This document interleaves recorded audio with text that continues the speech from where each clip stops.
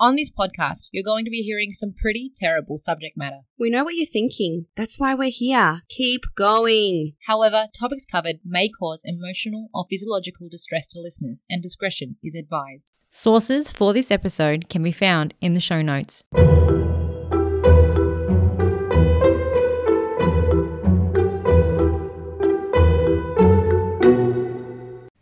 Hello, everyone, and welcome to That's Terrible. Keep going. I'm your co-host, Casey K. And I'm Amy K. And you're finally not sick. I know, about time. So sorry about the last two episodes, but thank gosh she has a normal voice today. Yes. Sorry that I caught a virus. Yeah, you will be. Shall we just dive straight in? Yes, as per usual. Okay. So have you heard of a song by the Irish band the Boomtown Rats called I Don't Like Mondays? Yes, I can. You're going to give us a... Oh, no, I can recall. Can you give us a demonstration? Won't be doing that today because we want to keep all of our listeners. Thank God. We'll actually be covering the terrible ordeal which inspired Bob Geldof and Johnny Fingers to write the song. Oh. Also, it's TTKG's first shooter-centric episode. Don't sound so excited. No, I am for the true crime nature of it, but not for the events, of course. Yes. And we'll be discussing events occurring at an elementary school. So please, if there are any sensitivities there amongst our listener friends, please tread carefully. So little children might be, they are involved in this case. Let's get into it, shall we? Mm-hmm. So let's start at the beginning with a woman or a teenager called Brenda Spencer. She was born in San Diego, California on April 3rd, 1962, to a relatively poor family. And at the age of 9, she lived with her father, Wallace Spencer, who was a university technician, after her parents split up. Okay. Life did not sound good for Brenda, though. So many articles noted that Wallace was actually an antisocial loner, lived in poverty and in a house strewn with empty beer and whiskey bottles. Not a good start. Not a great start at all. He was also a very avid hunting enthusiast, and according to locals, he had enough ammunition in his house for a small army. Wait, is this Brenda's dad? This is Brenda's dad, and with whom she lived with when their parents split when she was 9 years old. Okay. So this is terrible, but both Wallace and Brenda slept on a single mattress on the living room floor of their house, and the relationship was not a good one. She would later go on to make claims that her father abused her, more specifically that he would have drunken bouts with which he subjected her to beatings and sexual abuse. Oh, gosh. Do you know, was it they had separate single mattresses or I think they shared one. Like he forced her to sleep on his mattress. So now he always denied this though, so the sexual abuse and the beatings. And given the way Brenda was with journalists and investigators later, her claims were always met with some skepticism. Okay. So they didn't add up or they kept changing maybe? So they didn't know what to really believe on Brenda's account, but also Wallace. But I will say this, Brenda's mother, Dot or Dorothy, who was essentially absent after the separation though, as Brenda actually suggests in a quote about her mother, she just wasn't there. But she actually said and suspected that Brenda and her father had an unhealthy relationship, and she actually couldn't afford a lawyer to fight for custody or to intervene in any way. Okay. It is interesting that he would have got custody though before her, because especially back then they favoured the mum. Yeah. But maybe the father fought for it. I'm not sure. But I'll get to it a bit later. But there is something weird that happens later on after the events that I'll tell you that makes me actually believe that Brenda was telling the truth about her abuse. I'll tell you a bit later. It's icky as hell. Yeah. Also, before we get to when she was a bit older or later on, they ran tests on her brain. So like later on, after events, they wanted to see if there was anything wrong in her brain and discovered that she somehow sustained a temporal lobe injury, which her parents could only manage to attribute to an accident on her bike when she was younger. Right. So this is just letting us know that she's already dealing with a brain injury, with which may be an underlying contributor to some of the later events or some of her perhaps abnormal psychology or mental health issues that she suffers. As we know, it really affects Exactly. a human. But a little bit more about Brenda now. So we fast forward to 1978 when Brenda is 15 going on 16 and she was 5'2" tall. So like same height as us, and unusually thin apparently, and had long, bright, long red wavy hair. Oh, So nice. this might be a bit mean, but her classmates described her as pretty crummy looking. Oh, So when looking at her though, we'll post some shots in our Insta. She certainly looks petite and is wearing thick rimmed glasses with long hair draping like each side of her face. I wouldn't actually say she was crummy looking, but she is certainly petite and also had like a somber or sad look about her. okay. But she looked, if you think of like a really, really young, maybe Gloria Steinem, like that female feminist or the activist of the time, where she had like long hair. Like think of the 70s, that long draping, curtain frame around your face. Yeah. In another article, they describe Brenda also as being introverted and like a scrawny tomboy style. And gosh, I know, they were it's ruthless. savage. But we'll find out what she did later. So maybe they took some liberties there. But Okay. and mentioned that Brenda was aware that she had also been gay from birth, apparently. Okay. So now more to her antisocial behaviour and tendencies in her teenage years. Although very introverted and keeping to herself, she would sometimes talk to people and express things such as hostility towards police, and had even spoken about shooting one and had talked of doing it something big to get on television. Oh, I think I see that this is maybe not a victim. Yeah, so Okay. we change our minds pretty quickly, which is weird if you're antisocial and then the people you do choose to talk to, the first thing, well, not the first thing, but a thing that you tell them is, yeah, I don't like police and I want to do something big to get on TV. Yeah. Not so great. But a little glimmer in her potential here, she actually showed exceptional ability as a photographer, winning a first prize in a Humane Society competition. But apart from that, she was generally uninterested in school and often skipped classes. Okay. Humane Society is in like social justice. Yeah, it might have been like a thing at their school. I didn't get too much information about it, but that sounds about right. She attended Patrick Henry High School, where one teacher recalled frequently inquiring if she was actually awake in class because she appeared always zoned out. Her truancy from school, i.e. missing heaps of class, ultimately landed her in a facility for problem students in early 1978.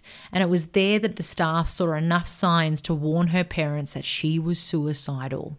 Oh. So that summer, Brenda was seen hunting birds in the neighborhood, was arrested for shooting out the windows of Grover Elementary, which with a BB gun, and she was also charged with vandalism and burglary of that school.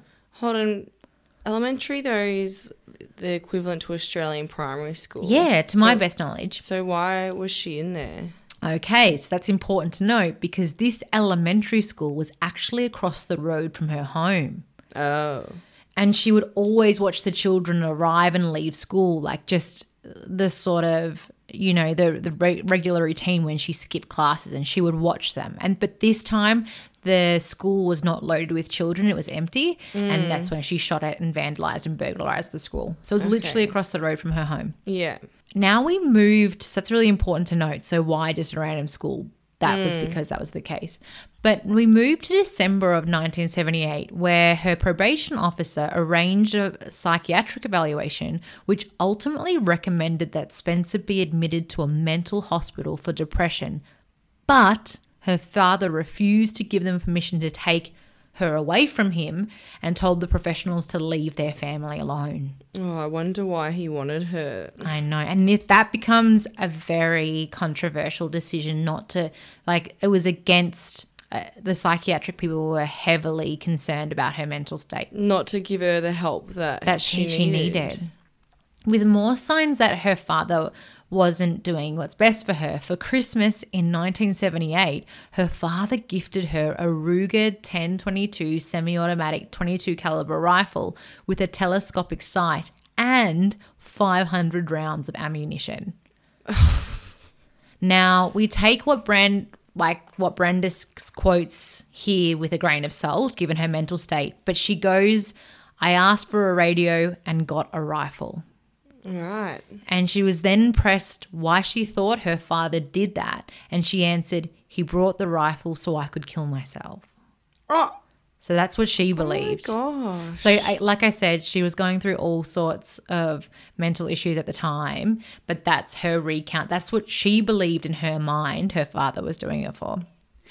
In different articles to varying degrees, it was noted that Brenda had also given a script for epilepsy medication with which she would actually take, and she also partook in recreational drugs and drinking heavily at all hours of the day, and it seemed that alcohol was fairly readily available at the home.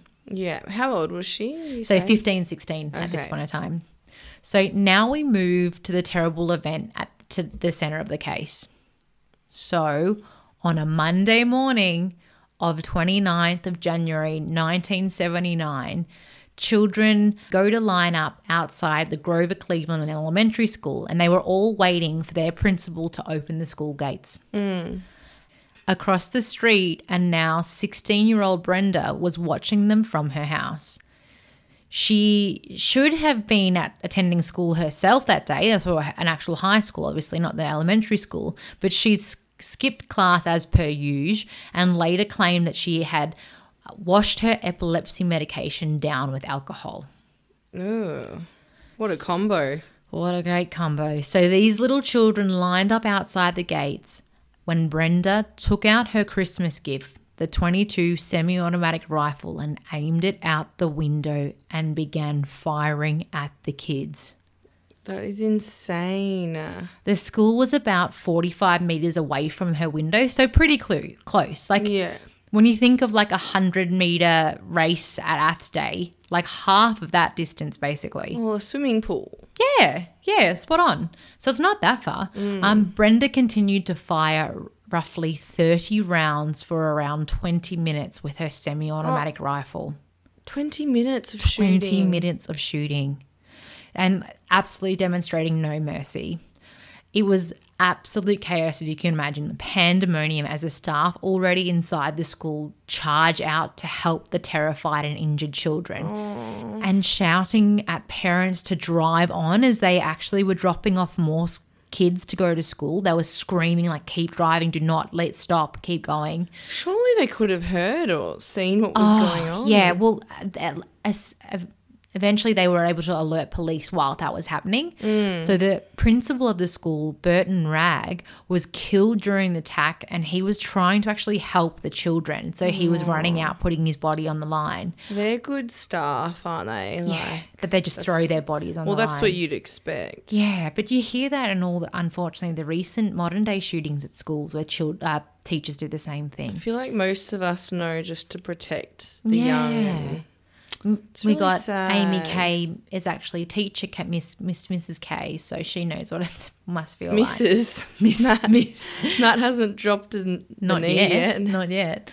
A custodian named Michael Sucher was also killed as he attempted to pull a student to safety as well as attend to the principal who was shot. Oh my gosh. Also, an early attending police officer was shot in the neck and only just managed to survive. She's showing no mercy. No whatsoever. mercy, like just target practice. Imagine dropping your kid off and then hearing gunshots On a like Monday the morning. Panic. And back then, well, I'll describe in sort of the history of school shootings back then, but this was like essentially one of the first of its kind in this nature, like barbaric, but I'll talk about that in a little bit. So that's 2 adults killed, 1 police officer injured, but miraculously none of the children were killed, though 8 of them were injured and shot. Oh my gosh, so relieved that she's got a crap aim. Oh, to not get the kids like that. But we'll show you maybe why she actually didn't manage to have a fatal shot on the children, or we'll talk about it in just a little bit. But Okay. the death toll would have been even higher if policemen hadn't actually blocked Brenda's line of firing by quickly parking a rubbish truck in the way. Clever. So very smart. And after this, she put down the rifle, barricaded herself in the home, and she waited. And soon after more police and special teams arrived on the scene, they realised that the shots had actually came from Brenda's home. And though the cops sent negotiations to speak with her, she refused to cooperate with them. I'm guessing her dad was at home. I don't think so, no. Apparently, she warned authorities that she was still armed and threatened to come out shooting if she was forced to leave her home. In all, the standoff lasted 6 hours. Wow. During this time, Brenda gave her infamous interview, which we'll talk about in a bit, with the San Diego Union Tribune over the phone. Eventually, Brenda surrendered peacefully, and one negotiator remembered promising her Burger King Whopper if she would finally come outside. Now, eerily, and it sort of spooked some of the people that ran in the house, like the investigators and police, they found another 200 rounds of ammunition just sitting there waiting to be fired. Oh, gosh. So maybe she wasn't just all tore. Yeah. So why did this happen, or as the song I talk about at the start, do you remember in the song, I Don't Like Mondays, they go, tell me why? Yeah. So you can imagine that this was massive news back then. And a bit of context, as I said, for mass shootings were actually considered rare in America at this time. I mean, there had already been the occasional gun attack on a school premises, but not like this. So, and the terrible San Ysidro McDonald's massacre, which was also in San Diego, where there was 21 people killed and 19 wounded, wasn't actually until 1984. But for the ones that actually occurred at school, so we think of, unfortunately, the terrible events at the Columbine massacre where 13 people, that wasn't until 1999. And then the Sandy Hook shootings, obviously, around 2012, and that's where 26 were dead. And then even in Australian history, we think of our Port Arthur massacre. That wasn't until 1996. Yeah. So this was 78 or 79? And this was massive because now in 1979, Brenda was only 16 years old. Yeah. But many people recognise this actually as the first major development in the country's violent history, triggering an era of school massacres. So Not a vibe, though, no. really. So what did Brenda have to say about it all? She told investigators that she had shot the children and the staff because they made such easy targets. Oh, gosh. I quickly mentioned it before during her standoff that a newspaper reporter was actually trying to ring her neighbours to get eyewitness testimonies. But get this, by chance, one of the numbers that he had called was actually Brenda's home phone. Like landline? Yeah. And she answered. Oh, So quickly he asked her what her motive was, and famously she answered, quote, "I don't like Mondays." oh, there we have the song. Yep. And then she said, "This livens up the day." News flash, doll. No one likes Mondays. Absolutely. They don't go, No, go shooting around. No. We'll jump into it more of what she said about the shooting, but whilst we're on this quote, it's obviously the line that made media headlines. So, like, he was the first to run with it, and, like, why did someone shoot? Oh, just because they didn't like Mondays. And news traveled all around the world. So even if people now forget the name Brenda Spencer, they still remember the Boomtown Rat song, which gives some of the tragic accounts of the events that took place. So if you listen to the song, you'll actually hear elements of this story in it. So the song actually became #1 in the UK singles chart for 4 weeks. and was backed by like an eerie video in which the band performed the piano ballad to a classroom of young children. Oh, gosh. And it was pretty popular in the US, but radio stations in San Diego actually refused to air it for many years after the attack. Probably like too insensitive or too soon, as they say. Way too soon. So if you don't know, go on and listen to it. I'm sure you'll agree it's almost like a song from a musical, somewhat of like an upbeat tempo, as parts as dramatic as like a show tuney style lyric. Like you'll hear it, like this doesn't match the story. But I'm sure their motive was trying to bring like awareness to it. That's exactly right. So we remember Bob Geldof's pretty famous for the Live Aid concerts. He himself is a philanthropist and very big into the environment and stuff like that. So its chorus of I don't like Mondays, tell me why. I don't like Mondays. I want to shoot the whole day down. The writers of the song, Bob Geldof and Johnny Fingers, were writing it as how they saw it presented in the media. So like you said, their take on it was exactly how it was just being thrown out there as senseless as it was. So the lyrics also have the line, the silicon chip inside her head gets switched to overload. And that was the discussion between the band members as to why. So what happened? How could this senseless act occur? And their line for it was that in reference to perhaps her twisted mind. Yeah. Interestingly, they've been interviewed about the song heaps, as you can imagine, and they were obviously pushed to answer why they would exploit the tragedy. Yeah. But their argument, to much what you said, was that the song was purposefully churlish and juxtaposed by the tempo and energy, so to illustrate how senseless it really was. And get this, Bob Geldof actually said, quote, "She wrote to me saying she was glad she'd done it because I'd made her so famous." And he said, which is not a good thing to ever live with. No. Okay, so we'll leave that there, but what happened after she was taken into custody? According to police negotiators during the standoff, quote, she liked to watch the children squirm around after they'd been shot. Oh my gosh, this is horrible. Also, she had targeted anyone wearing blue, which was her fave colour, and those in feather-down-filled coats because she, quote, liked to see the feathers fly as bullets hit them. Oh my gosh, my jaw is on the floor. Yeah, sorry guys, that little bit of silence was little Greggy or Amy Kay's face as she was shocked. Now, even though she told the police that she downed her epilepsy meds with whiskey, her bloods were taken to test the substances and that were in her system. And guess what? They all came back clear with no alcohol or drugs. She not under the influence. No, as she said.